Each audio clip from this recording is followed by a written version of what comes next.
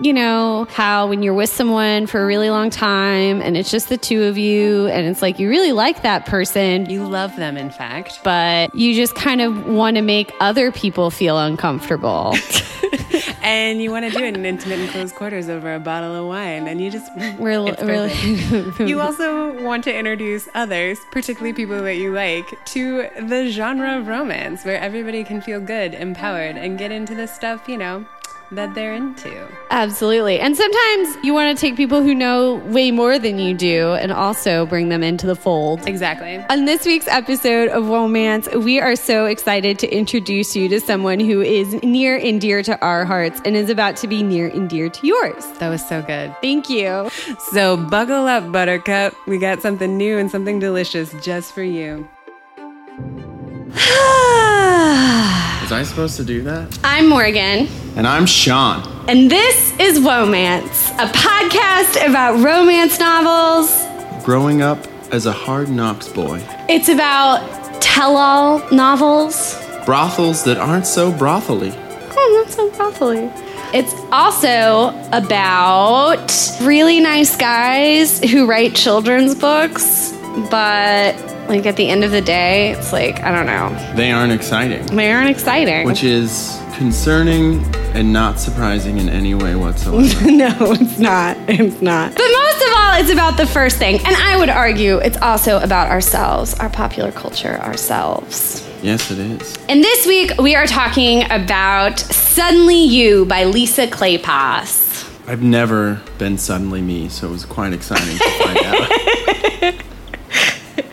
I've never been suddenly me. How long were you sitting on that? 12 days. It paid off. A solid 12 days. One thing I came on here that I knew I had to say. This week, I am joined by my special guest, my friend, Sean. Howdy, everybody.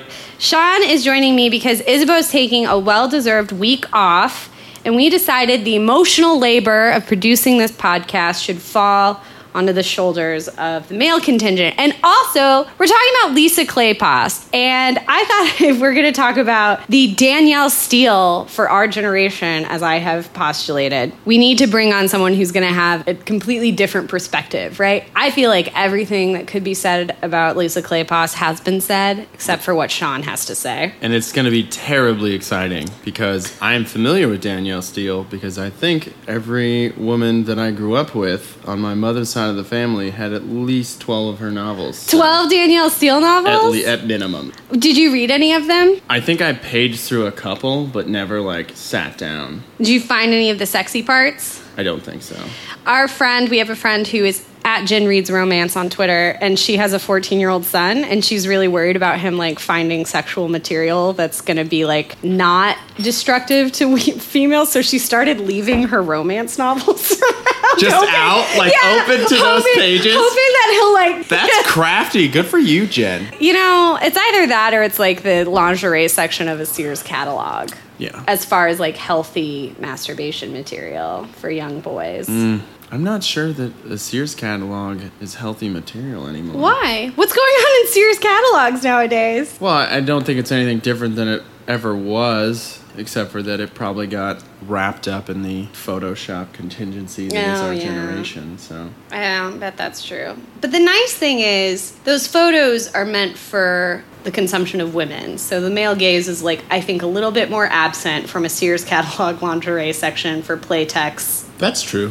Minimizer bras than it is in anything you'd find. Maybe that's a way of kind of taking it back. We're forcing you to look at these things that we find appropriate as the female audience. Yeah, you think it's always and been I say we as if I were hypothetically a woman. Yeah, but you're not. You're not. Speaking. No, I'm. Do you want to share your other identities?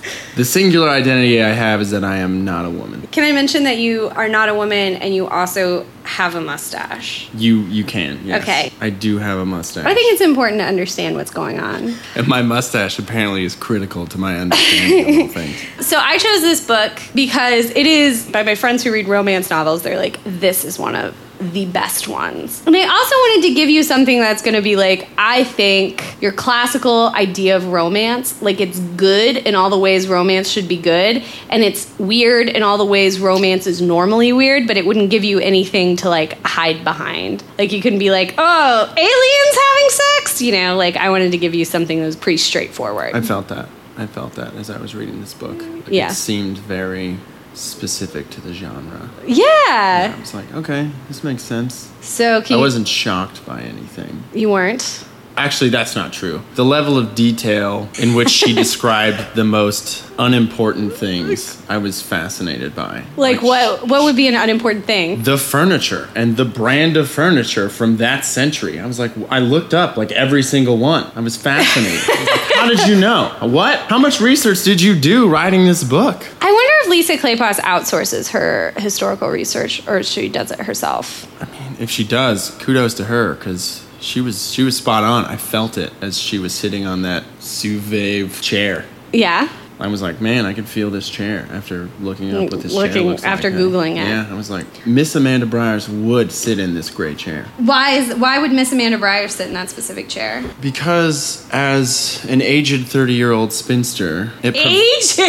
That's not how I would describe it. Then that's how she was described in the novel. When did she describe herself? At the beginning of the novel. The fact that she calls herself a spinster at 30 assumes that she is aged in her own mind. Okay. But anyway, it's both an elegant piece of furniture that is also comfortable enough to where she doesn't have to worry about her posture at all times. In leisure, I apologize, listeners. You know, corsetry and also like men's clothing of the era was so tight that you could not slouch. I'm slouching right now, listeners, and I hate it. This was written in 2003. What were you doing in 2003? I don't know. How old was I in 2003? 11? Yeah, I was 11. Yeah, 2003, I would have been in the 7th grade. Yeah? Mm-hmm. Puberty, yeah.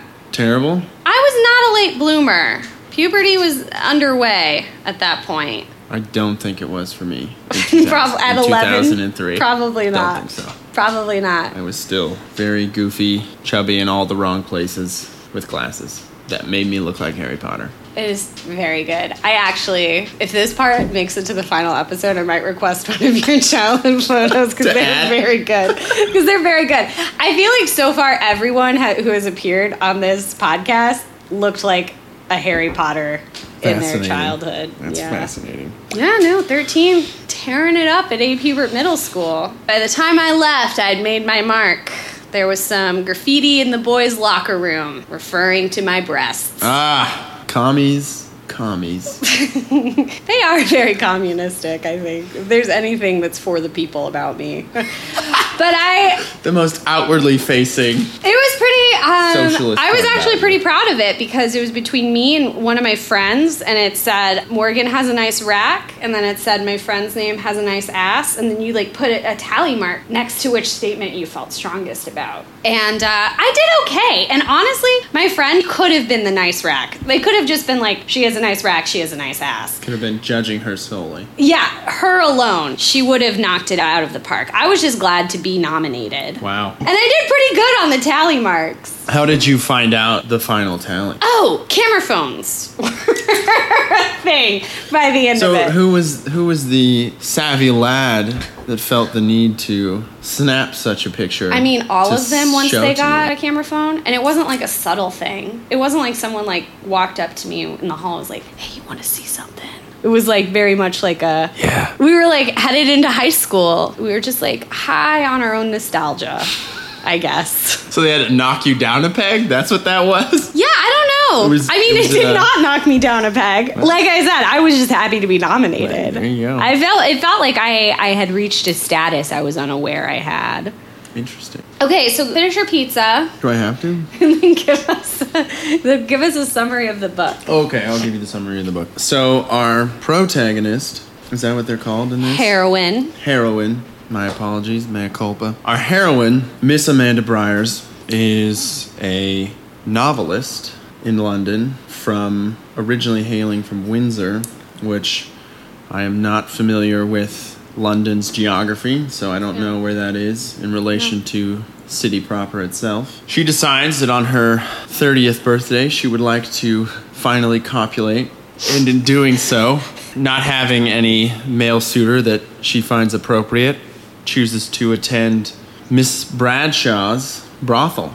Uh-huh. And so she requests I was going to say gigolo, but I don't want to. What's the crazy word they use in the book? I can't that remember. I'd never heard before. It starts with an S, right? Yeah. Anyway, the gentleman caller arrives, and unbeknownst to her, is not whom she believed him to be. He ends up being Jack Devlin, a notorious publisher in London, who has come to his status through unacceptable means amongst the aristocracy, and she ends up liking Mr. Devlin and continuing a short-lived affair with him, believing that she must, for the good of herself and him, end the affair at a specific time, although she cut it short. It was supposed to be 3 months, right? Yeah, I think it lasted like a month. Then they both hated it. She got pregnant, kind of fell in love with another man who was not nearly as exciting, but very nice in his own way, and then ended up not marrying him and marrying Jack instead.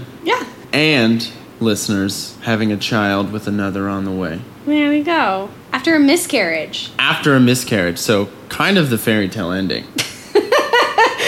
With a really depressing detour. Yeah. You know, it's all the excitement you could ever want. That was a really good summary. Did you have that prepared? No, that was on the fly. Wow, you did a really great job. Yeah, I thought about preparing a statement, but again, all I wanted to say was that I've never been whatever the title of this novel is again. Suddenly me. I've never been suddenly me. Do you think when you're born, you're suddenly you? I guess it depends on who you ask. My cousin, she has 4 kids, and she had them pretty close together. And one time when she was pregnant with her second, I was like, what's it like? And she was like, it's kind of, when they're first born, they're babies, But then once they get to be like 3, they start to become an actual person. And that's so much fun, like watching them become a person. Yeah, I can see that being exciting. But then also, I don't want to ever have to deal with teenage years. Ever? Like what's appropriate and what's not. Like they're going to learn this shit anyway. Yeah. Right? Why not cut to the chase? So would you send your child off to a brutal day school like Jack Devlin's father did? Yes. Yeah. For the good of his character, to ensure that he would become obnoxiously wealthy and find the woman of his dreams, or person of his dreams, all at once. Yeah. It's probably worth it. It's probably worth it. A few beatings, like, come on. In every romance novel, the hero has to have some kind of great hardship. And usually the heroine has one as well. But it's weird, like, the heroines tend to be, like, something that's pervasive throughout their lives. Like, poverty, or being the youngest of, like, 8 sisters and having no brothers or something like that. But the hero's hardship tends to be, like, some great catastrophic event. And I think that's true in this book. Oh, it certainly is. What did you think of Jack as a person? He ended up being exactly what I thought he would be as I was reading this book, which is, to your point again, like the traditional plot of these stories, where he goes through a hardship that makes him think he is unlovable, unwantable, a bad person, quote unquote, but ends up finding what he wants, kind of due to the sacrifice of the heroine, I would say. So I'm really curious, what was it like reading a book that was meant for women, and like how they described Jack as like a sexually desirable being? I'm not sure. Did you notice? I think I appreciated the level of detail in which he was described. Like, I could picture this person perfectly. Yeah. And as I was reading through the sex scenes, it made it easier to understand what they were doing. Like, his character as a whole. The parts where he gets her to engage in the acts that are described in Madame Bradshaw's novel. The book that he publishes for her. Yeah. So I thought that was interesting. It didn't throw me off, I guess. If that's kind of what you were getting at. Well, and I don't know if it like threw you off, but did you even notice it at all? That this was like a book that was about... Yes, I think I did, simply because in the writing he was overly sexualized, and then when he was describing her to her most often, she was also very sexualized. But I think that makes sense because it's kind of the point of the book. Yeah, it's a sex book. Yeah, that's true. You need as much detail as possible to engage. So this was like a book with a lot of sex scenes. Like, even for a romance novel, this is a lot. Yeah, I wondered that. as I was going through it, because it took a while to get up to it, I thought. Like, for me, I was like, man, she really built it up. Yeah. I mean, the beginning was obviously a sex act, but it's not what anybody was reading it for. You sound like such a cop. The beginning was obviously a sex act. Well, it was. Like, sex act is such an interesting way to describe it. The hookup. Is that your, like, better? I don't know. That is less copy. That's what I strive to be at all times. Less copy. Not copy at all. Yeah, this was like a lot of sex, and it also has an anal scene. And it fades to black, but the fact that it's, like, in it is understood what's happening. Yeah. That's never happened in a book I've read. I wondered. I guess that happened in Priest. It kind of had to, right? Yeah, I guess. They're all modern people in Priest. Yeah, that definitely was not expecting. She kind of like ran the gamut as she was going through these, if that makes sense, you know? Yeah. She kind of led up to it. She's like, here's the hand stuff. Here's the mouth stuff. Here's, guess what, everybody? I'm going for it. Here's the butt stuff. Here's the butt stuff. But then it faded to black. She did not go into it. Yeah, which makes me wonder if that's like her own... Do you think maybe she's never done it before and she just thought she would include it and then she like didn't know how to describe it? Should we speculate on the status? That makes a lot of sense. It would make a lot of sense. I think it's an easy assumption to make. Yeah, I think that's a nicer way of putting it. I was going to say that's like her own level of prude.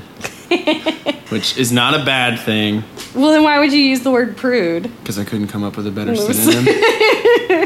It's hard. I'm not a human thesaurus. Okay, that's fair. So did anything about the book surprise you, besides like the level of detail? I think the anal scene did. The Charles Hartley piece came abruptly to me. Yeah. Because it just like cuts off. It's like they're at Stevenson's party and they dance, her shoe malfunctions in whatever way, the ribbon comes off or whatever it is. Yeah, that was a pretty nice scene. Yeah. Whenever he's fixing her shoe. Yeah, that was intense. That was intense. I felt the level of awkwardness that she had, and also the mischief that he had in forcing her to be in a situation where other people were gawking at them. Which I was like, yeah, I would definitely do that to someone. You would definitely do what? Get mad at them because you were being made a spectacle of? No, be the person that made someone that spectacle. Just like casually force them into the public eye a little just by more laughing really loudly next to them. Yeah. Seconded. At the end of that, he just like shows up out of nowhere, and then the next thing, she's going on a bunch of dates with him, meeting his sister. Yeah. And then is pregnant, and it's just like, okay, yeah, but not with his that baby. makes sense. And also, there's one time where he doesn't use the tried and true pull-out method of romance novels, and she got pregnant. No! She got knocked up, and you knew it was going to happen. And it was because he was super jealous and he was aggressive, and it was one of the more like gray area scenes of the book. You talk about that quite a bit. It happens throughout your podcast thus far, and all I'm the still time. Having trouble with that. Like, I just can't wrangle it. What do you mean? In A Pirate's Love, you discuss how rape fantasy is like a legitimate fantasy for people, and that's an acceptable and okay thing, which I acknowledge, but I still can't wrap my head around how that is a desired love making. Yeah, like that's something that people want. Right. And like I also highlighted a lot of times the sex acts in this book are described as mortifying. Yeah. It happens more than once. Whenever we're from like her every time. Yeah, and anytime there's a sex scene from her perspective, there's something about mortifying, which I think means like being mortified is kind of exciting. I totally see that. And for her. It makes a point for me to note like her not innocence but like inexperience throughout the entire process, and she kind of reasons it to be that instead of her not wanting to engage at that point. It starts out, I'm pretty sure, every sex scene with her like verbally saying no, and then it becomes a whisper and then just like fades out. Like there's pretty much an ellipses used in every sex scene. She's like, no. And then it does, and then it gets into like the really and then the sexual parts. Yeah, it's very interesting. I don't know. I was thinking about it the other day. I was like, I don't know. I'm not sure if I could get behind that. Just like that level of excitement. But then again, there's the whole BDSM scene that people obviously enjoy, and not in the book, but like the scene in the world. Yeah, in the world, that's a thing. which is an entirely different subsect. I think it's interesting that that's a thing. It's certainly not a thing for me, so I'm... But, like, reading this book, it kind of makes me think, you know, whenever I was talking about A Pirate's Love, I was like, BDSM scene. Yeah. But I think there are people who, like, don't consider themselves a part of the BDSM scene who are, like, excited by the idea of being mortified or, you know, can you be interested in BDSM without knowing that you're interested in BDSM? I mean, so. Obviously, but, like, being, like, an adult... I don't know, it's just, like, pervasive in these books. Is everyone into it of un certain âge? Like, is this just, like, a reflection of the era that, like, people like Lisa Kleypas grew up in? And now, like, you know, people who grew up with very special episodes of television that dealt with rape,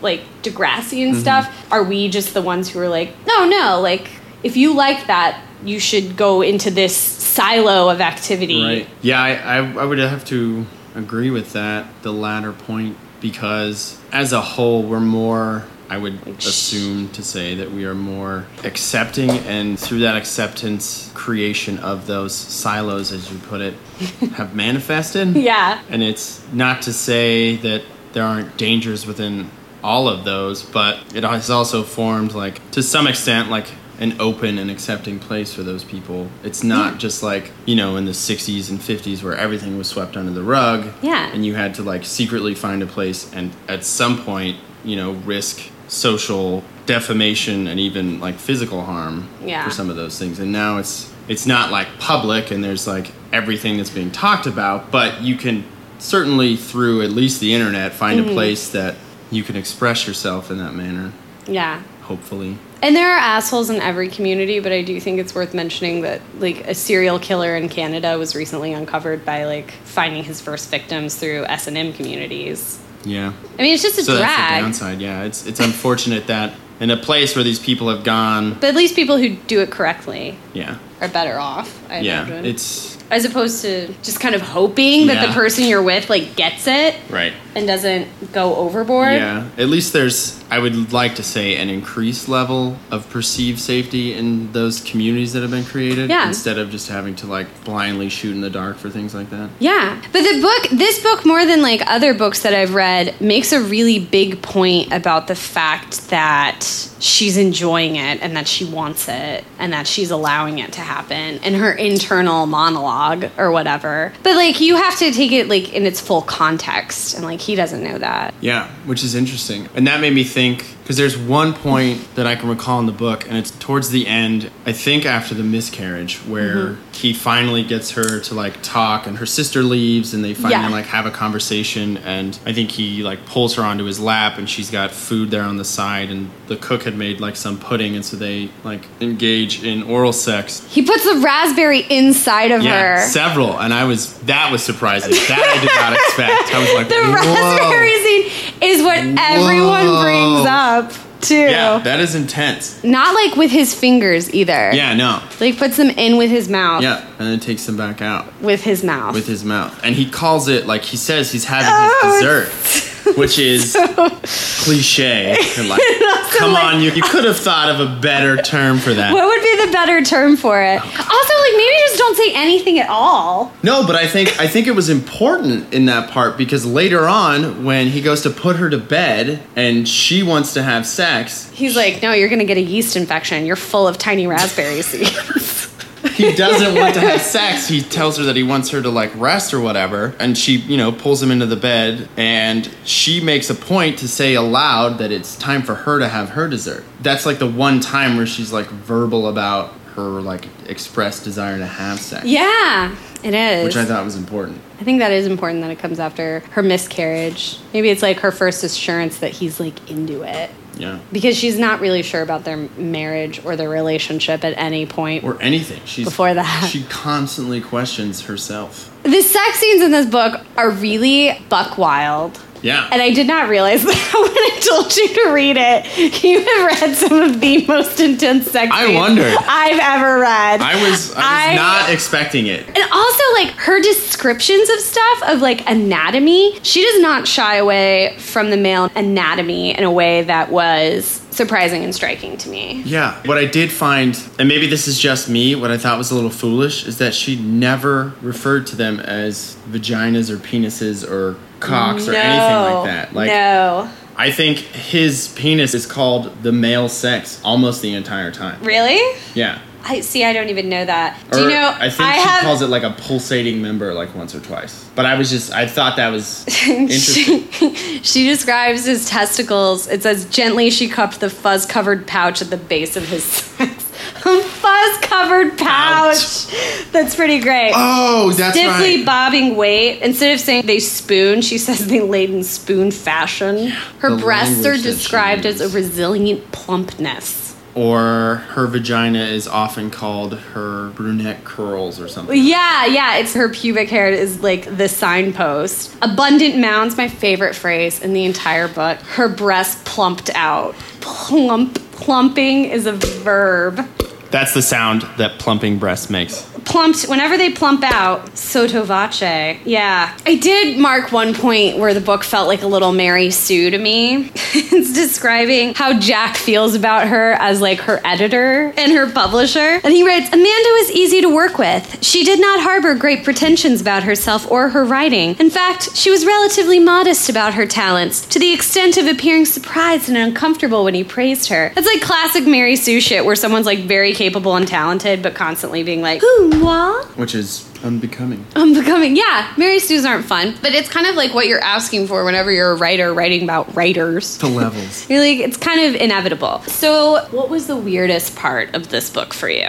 I guess, and like I would think, like offhand at that question, I would say like a sex scene. Like I would think, oh, this anal sex scene was weird. But I think for me, like its placement within the book was the entire, like, at least for me, because I read it on my phone, like 2 or 3 or maybe even 4 pages of Amanda describing what it was like to be stuck listening to Stevenson explain his life. Like, that was like, why is that here? That's so unnecessary. I was just like, this is so weird. Why does this guy even here? You felt like it was like an unnecessary part of the book? For me, I thought it was totally unnecessary. Like, why did you need that setup? You could have just said they arrived at the party. I guess she made it so that Jack was kind of like her savior in that moment, but yeah, that wasn't necessary. Why wasn't it necessary to make Jack a savior? Because Jack's character throughout the book is someone that's like abrasive and blunt and kind of takes and gets what he wants, so to speak. And so that setup to like preface him for Amanda didn't seem natural with the rest of the book. And she's not that way either. I mean, she kind of falls into it sometimes with like her, when she's describing the sex that she's having, like the sex scenes as she's experiencing it, like she's kind of that way about Jack. Mm-hmm. Like, oh, he's like seen as like this rough and tumble, like get whatever he wants type of guy. Yeah. But people don't actually see like blah blah blah, brutal like, capitalist, cliche, fucking rom-com descriptions of things. And I just was like, that's not Amanda. Yeah, I noted one point where I was like, this sounds so much like You've Got Mail. Yes.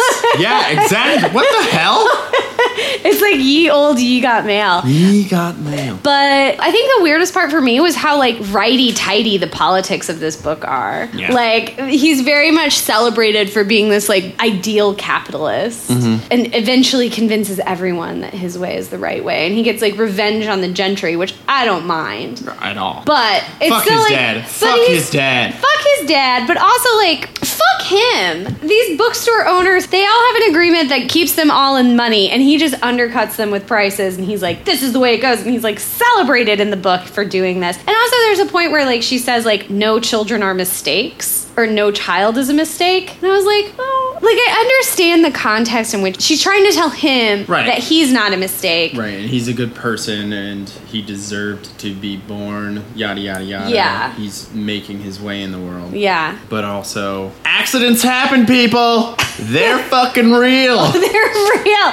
This is a real world situation. And also, just the fact of, what's his name? Her, like, nice guy who she doesn't want to fuck. Charles Hartley. Chartley, as they say. Chartley. More like fartly, right? Huh, so bland. So bland. He totally gets shifted. But he's like totally presented as this like fine, upstanding, like perfect man. Gentleman, as he is described.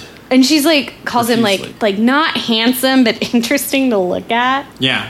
He's the sort of man that one would marry because he shares her interests. God, if someone said that to you, if they were like, you're not handsome or interesting, but you're the type of guy somebody would marry, I would walk away from that person. It's kind of messed up, right? That's super fucked up. And I think that's like ultimately how I understood the book to be working, is like Amanda and Jack are kind of dicks. Mm-hmm, definitely. She had this opportunity to like move away and start a new life and have her baby, which I thought for sure sounded like a happily ever after. Do you know what I loved about this book? I love the fucking framing. That she goes and gets herself a little birthday present. I love Gemma being so charmed by it and thinking like, these two dicks deserve each other. And so like tomfoolering them into a meeting. But also Gemma, like, how do you run your business if you keep doing these like matchmaking pranks? Yeah, no shit. Like you and I guess Here's an alternative. She's living off that book. She's living off that book. She doesn't have to worry about getting hers no mo.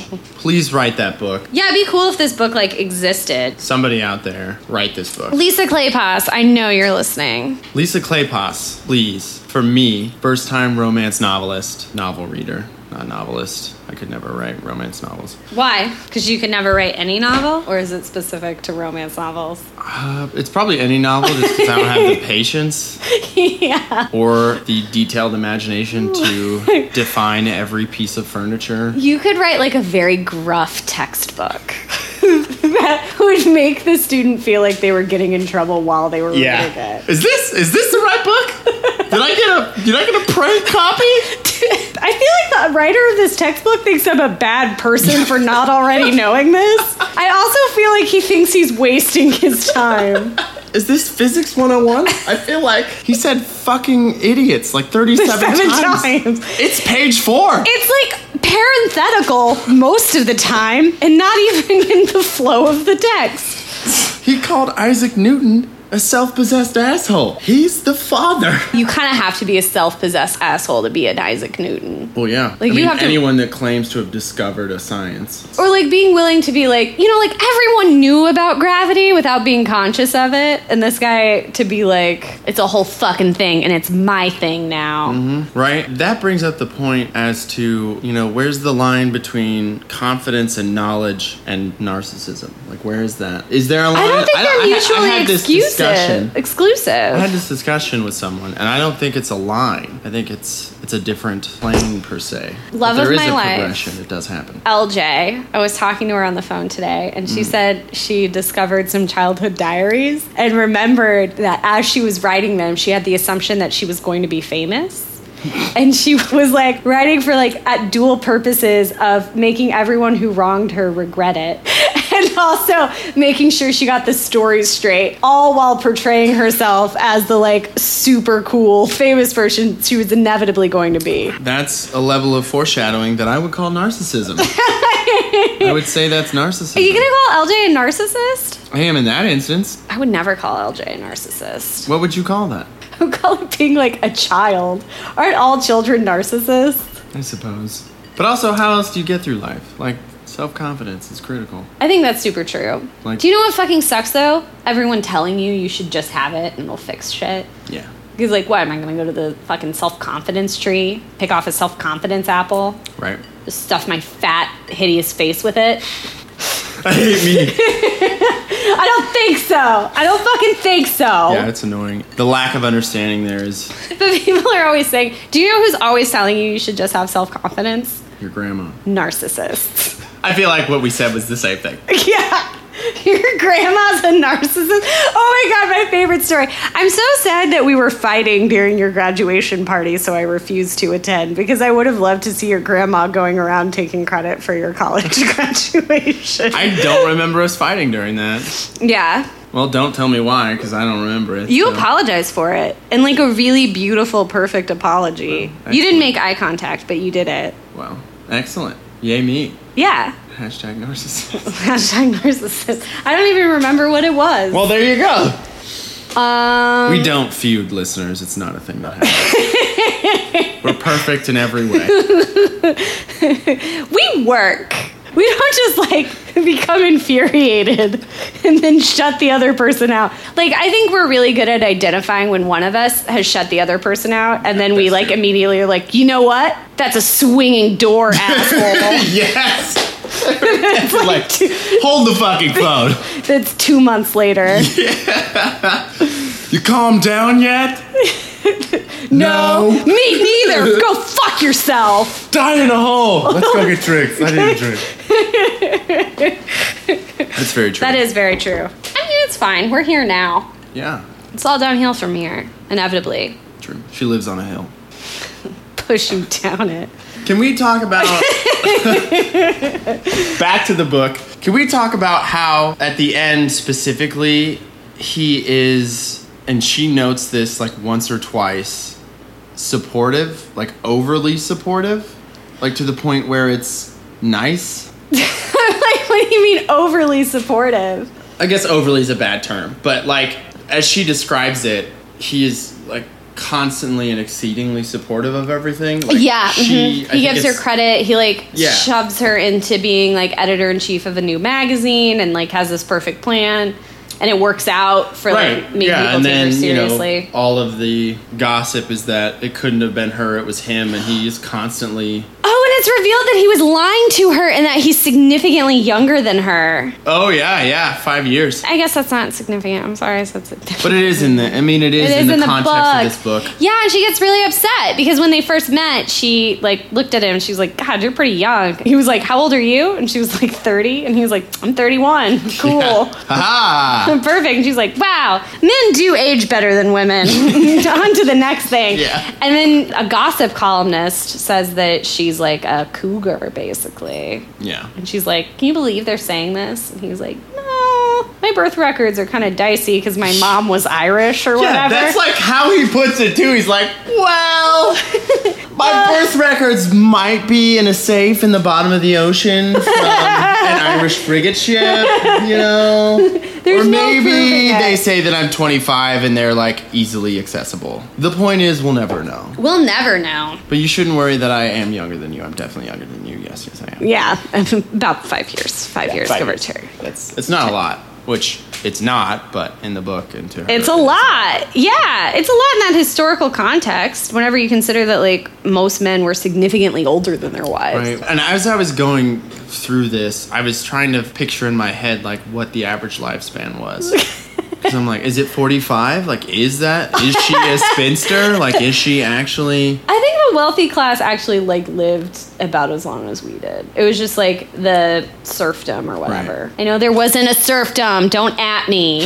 At her. There was a lot of stuff in this book that I was like, show don't tell. Which feels like very undergrad creative writing workshop. But for instance, in the book it said, Jack and Gemma Bradshaw. So it's talking about how Jack goes to talk to Gemma to find out why she sent him to Amanda's house. It says they'd become friends, each relishing the opportunity to talk with brutal honesty. In Gemma's company, Jack was able to discard all social niceties that usually prevented people from speaking plainly to each other. And it was like, yeah, but like that just happens in the book. Like you didn't have to give me like a setup. Like get ready because in Gemma's company, Jack is going to be able to discard all social niceties. Like just like show don't tell.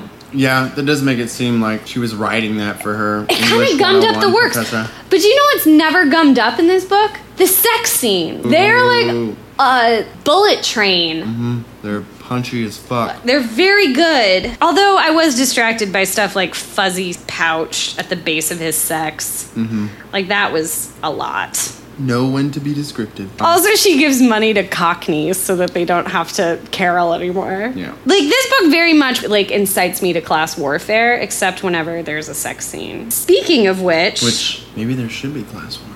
Oh my God. Amanda displayed a healthy appetite. Apparently, it was one of the privileges of spinsterhood that a woman could eat well in public. She was so natural and straightforward, a refreshing change from the other sophisticated women he had known. There's this thing in romance novels where they always have to shit all over other women who are just trying to make it work. Yeah. You know? It's kind of this like modern idea of like, she's awesome. She eats cheeseburgers and buffalo wings. Have you seen that Inside Amy Schumer sketch where she's like a woman in a flannel shirt at a bar and she just like disgustingly eats a cheeseburger cheeseburger and buffalo wings. The whole sketch is this like table of guys talking about how hot she is. And then at the end, they're like, do we just want to fuck each other? Yeah, they do. But very important question. What was the sexiest part of this book? For me, it was... Swear to God, if you say her freedom. That's a flashback to the Pirates. Super fan Sean! It's a flashback to the Pirates. Pulling out. Okay. For me, it was the first time they had oral sex. I think that's at the point where he's getting her to go through... The book? The Bradshaw book. Oh. And she's like super concerned. It reads as if she is like absolutely flabbergasted that his mouth is moving south of her chest. So classic romance novel. She's just like freaking out. Absolutely freaking out. And then he gets down there and she's just exacerbated immediately. Like that's basically mortified. How it's described. Yeah. That's one of those times I think she uses the word mortified. Yeah. For me, it was described in a way that, you could feel and understand the passion. So that was my sexiest scene. I want to look that one up. Did you highlight it? You should. I hope you highlighted it. That's the whole point of these books. I returned to the wrist kissing scene from Beast the other day. I love it. I just think it's so good. I guess the sexiest part for me was whenever she gave the money to those Cockney kids. Shut up. It was the raspberry scene. We all know it. The raspberry scene really freaked me out, actually. I didn't like it. I thought it was nice that they got a little freaky. Good for them. But no, it was not my favorite. I'm kind of embarrassed, but the part that I thought was sexiest is also the part where it talks about her breast plumping out. You just have an affinity for the word plump. I do like the word plump. It's a nice word. It's got some nice round sounds to it. Plump. They start making out in a room at his party, which is quite scandalous. Indeed. And he asks her if he can go home with her. That was my favorite part. That is when they first had sex. It's just before. It's right before they get in the carriage and have sex, yeah. Because she talks about, like, how it's the most excruciatingly long 2 hours. Yeah. Ever. That sounds like... She just wants to kick some kids. Yeah, I think she specifically says, I'd like to kick a child. Yeah. Well, she wants to kick them out. So horny I am. She wants to kick them out. So horny I am, I want to kick these kids. Exactly. Children are always in the way of sex. Always in the way. Constantly. You go to a Chuck E. Cheese, you're just trying to get laid, and there's kids everywhere. It's like, get out of here. Get out of here. Yeah, but damn, Lisa Kleypas, I've read another one of her books, and the sex scenes were not nearly this good. Really? Yeah, Devil in Winter, and people like lost their mind over that book, and that's why I read it, and I think the sex scenes are like, meh. Did this one come before or after? Before, well before. Kim has a theory that Lisa Kleypas' heart isn't in it anymore. My friend Kim. Isn't that sad? It is sad. Because it's really good. I haven't found the sex scene I'm thinking of, but this, I think, leads up to it. Where they're talking about performing some of the sex acts from Gemma's book. Yeah. And he's trying to get her to tell him what she wants to do, and she's refuting him and like asks him what he wants to do. So he closed his hands around her ankles, pulling her toward him. I have fantasies that involve every part of you. Your hair, your mouth, and breasts, even your feet. My feet! She jolted in reaction. The foot stuff! Yeah. The foot I thought that was probably the funniest part of the entire book, where she's just, my feet! She doesn't even know what he's going to do to her butt later. Yeah, she has no idea. Butts haven't even been brought up. She's so concerned about her feet. I love that. A good foot shout out. Yeah, hey. Everybody likes something. Everybody likes something. If you haven't had your toes sucked, you should make that happen for yourself, listeners. Just try it. Just feel it out. Just feel it out. Find that cool person that you want to have their mouth around your big toe. If you're looking for inspiration, Flavor of Love, Flava Flav was very into New York speed. And I remember watching a scene where he sucks on her toes in a bathtub, and they both talk about how much they like that, and I was like, that's so nice. Also, in the series, You're the Worst, he's got a foot fetish. Interesting. Honestly, in a world where, like, furries are constantly wrecking the Tony the Tiger Twitter account, like, a foot fetish seems like a pretty nice thing to have. That's funny. And he does suck on her toes in this book. I was worried he was gonna put her feet together. Yeah, do the cupping thing. Cupping thing is a nice way to put it. I was just gonna say fuck her arches. That's, long story short, arch fucking. Arch fucking. Yeah, that's a very good one. So what did you think? What are your final thoughts on your first ever romance novel? Have you ever read erotica or any kind of sex scenes like this before? No. Really? No, I have not. Nothing has been this detailed. What was it like? Were you able to enjoy it, or were you just constantly like... No, I think I was able to enjoy it. Like, I could appreciate... Did you read it on a plane like you said you were going to? I did read the first part on a plane. And then the rest of it I read either on the bus or the train. So... This reading was entirely public for me. Did you ever get nervous that people would know? No, I don't care. I'm a grown adult. Leave me alone. I'm a grown adult getting off in public. Yeah. Chill. I'm not hurting anybody. Quit being such a Puritan. Fucking fascist. Just let me leave this little sponge on the public transit seat. Get up. No. Yes, that's what you were doing to people. No, it's not. It's not at all what I was doing. So you said you grew up in a family, your mom and all of the women on your mom's side of the family read Danielle Steel. Yeah, and I was not aware as to what those were, to be honest, until like college. Really? Yeah. That's okay.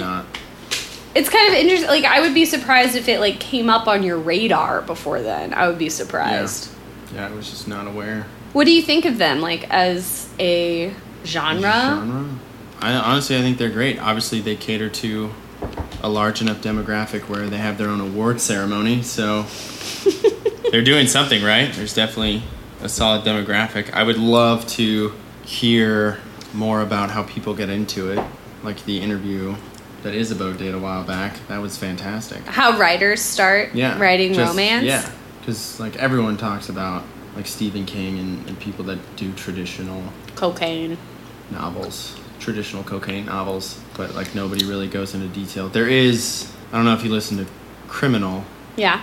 So those people, they also do another podcast now called Love, and one of their episodes is about... You know I listen to Love. Yeah, we've talked about this. Yeah. My memory's not great! Yeah, you're able to recall like every character in the book. Oh, that's because I've read it recently. But anyway, on the podcast Love, shout out Love, they interview a woman who does write romance novels and like interviews her and her husband about how that has affected their relationship and how she kind of got into it and stuff like that. So I thought that was fantastic. Yeah. It was good. I think it's important to like that women are voicing their desires, however like complicated and messy they seem whenever we try to pick apart the text. I think it's wonderful. Yeah, certainly. I mean, has it changed anything for you? Changed anything? Has your like perspective shifted? Have your assumptions about people changed? Have your preferences changed? I don't think my preferences have changed. I think my assumptions about the genre have changed. In being solely a listener to this podcast is my information to romance novels. I kind of beforehand thought they were just like some cliche thing for old housewives. You know? Just like the typical, like, look, this middle-aged suburban mom is bored because she's unsatisfied. You made those assumptions about your own mom? I did not until just now. So that's unruly. It's going to be a lot to work through later on. And then in listening to this, I've at least found the humor within it, but also some of the societal characteristics and points have been made, which I thought were interesting, but in reading them, I can see now how they have like a profound effect on a global society. Yeah. Instead of just being a book on the shelf for... It's greater than the sum of its parts. Exactly. That's exactly what I mean. Yeah. Which is fascinating. Are you going to read another romance novel? I think if you send one my way, I would.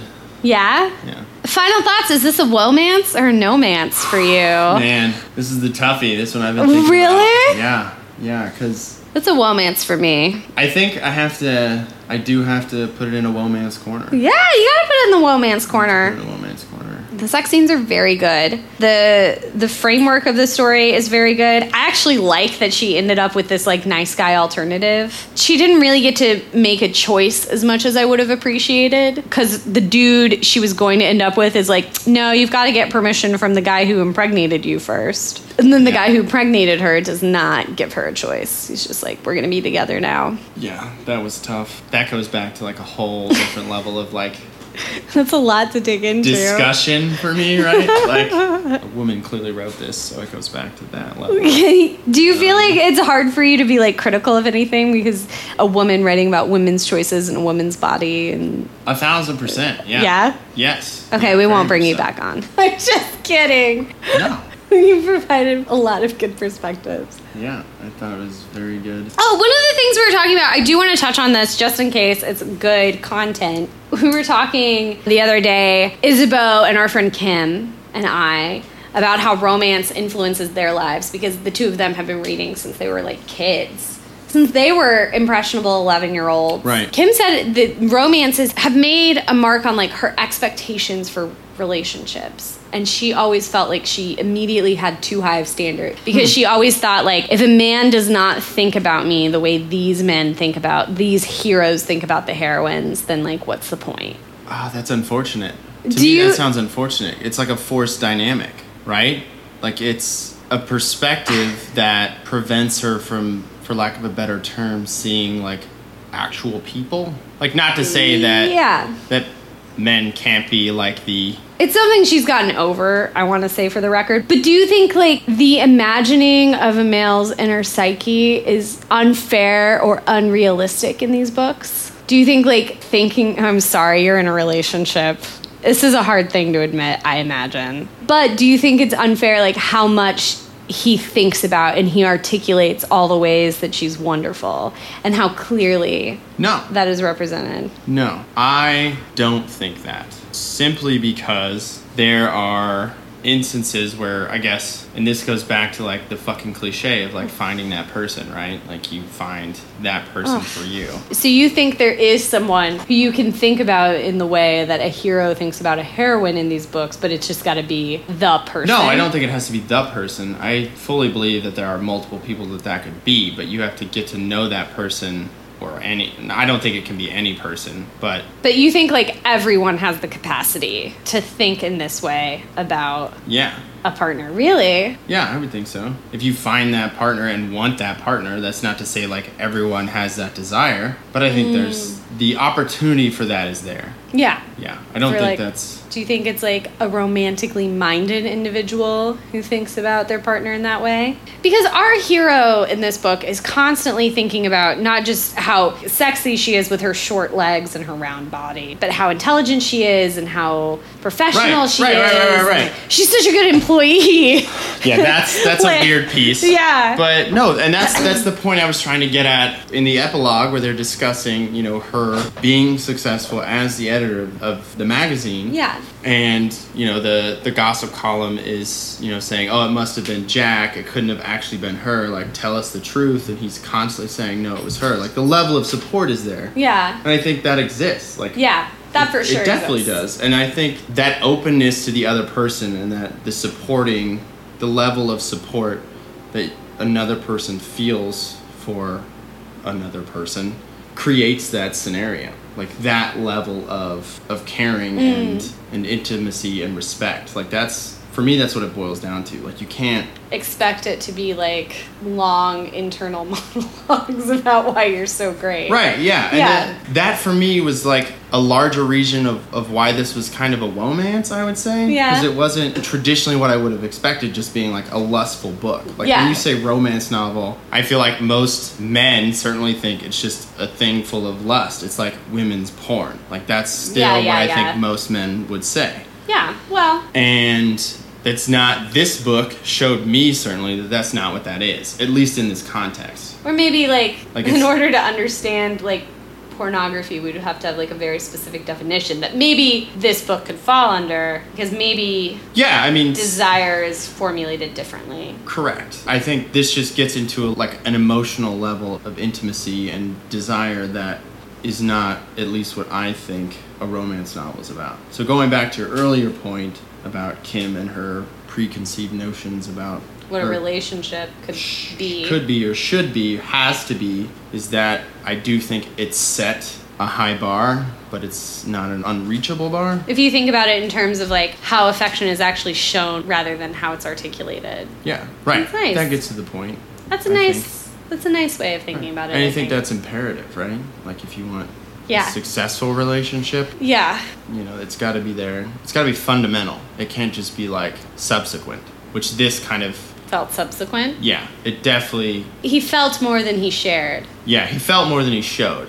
Yeah. He felt more than he did, which is an issue in that sense. But going back, yeah, no, definitely. I think it's an acceptable and attainable relationship. Which is important. Do you think it's important?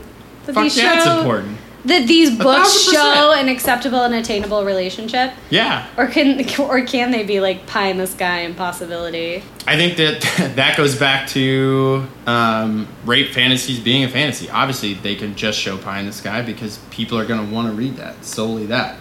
A book is an escape at its heart, right? Yeah. You're looking to get away or get into something else. I don't know. There's something about the emotional problem that strikes me more than like the idea of like a lustful fantasy. What do you mean? The idea of like the fantasy of a relationship being unattainable is different for me than like the idea of like a lustful relationship being unattainable and more problematic. Okay, yeah, I can see that. Well, for me, it's like the emotional one is obviously more critical to like a person's well-being and more difficult to attain just in general, whereas pretty much anyone can find a lustful relationship if they really, really want it. And also maybe like if they don't really, really want it, if they just true. happen to be wearing shorts on the street. There's that whole can of worms. All right. Well, thanks for being on the show with me, Sean. Yeah, thank you for having me. And thank you for reading the book. Oh, I loved it. I was glad to be invited to do so. Well, if you want another one, throw one my way. Make it a Western this time. You want I know, I should have done a Western. Okay, I'll give you some Beverly Jenkins. You'll love it. All right, if you want to learn more about Womance, you can follow us. We are at WomancePod on Twitter. Sean is voting in the polls. You should vote too. And we're also on Instagram at Womance. And you can send us a letter if you want. If you want to talk to us a bunch, you can email us at womancemail@gmail.com. And with that, I want to wish you all adieu and remind you to loosen your stays, but never your principles. Mwah! Mwah!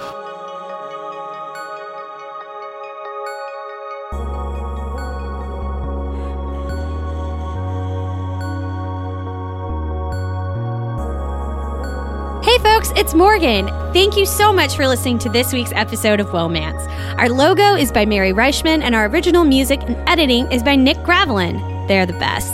Feeling woeful about waiting a whole week for more Womance? Well, chin up, Buttercup. You can creep or connect with us anytime on Twitter. We're at @wo_mance or Instagram, Womance, all one word.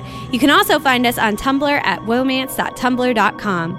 If you prefer to be more direct, why not send us an email? We're womancemail@gmail.com. Can't wait to hear from you, and don't forget to tune in next week.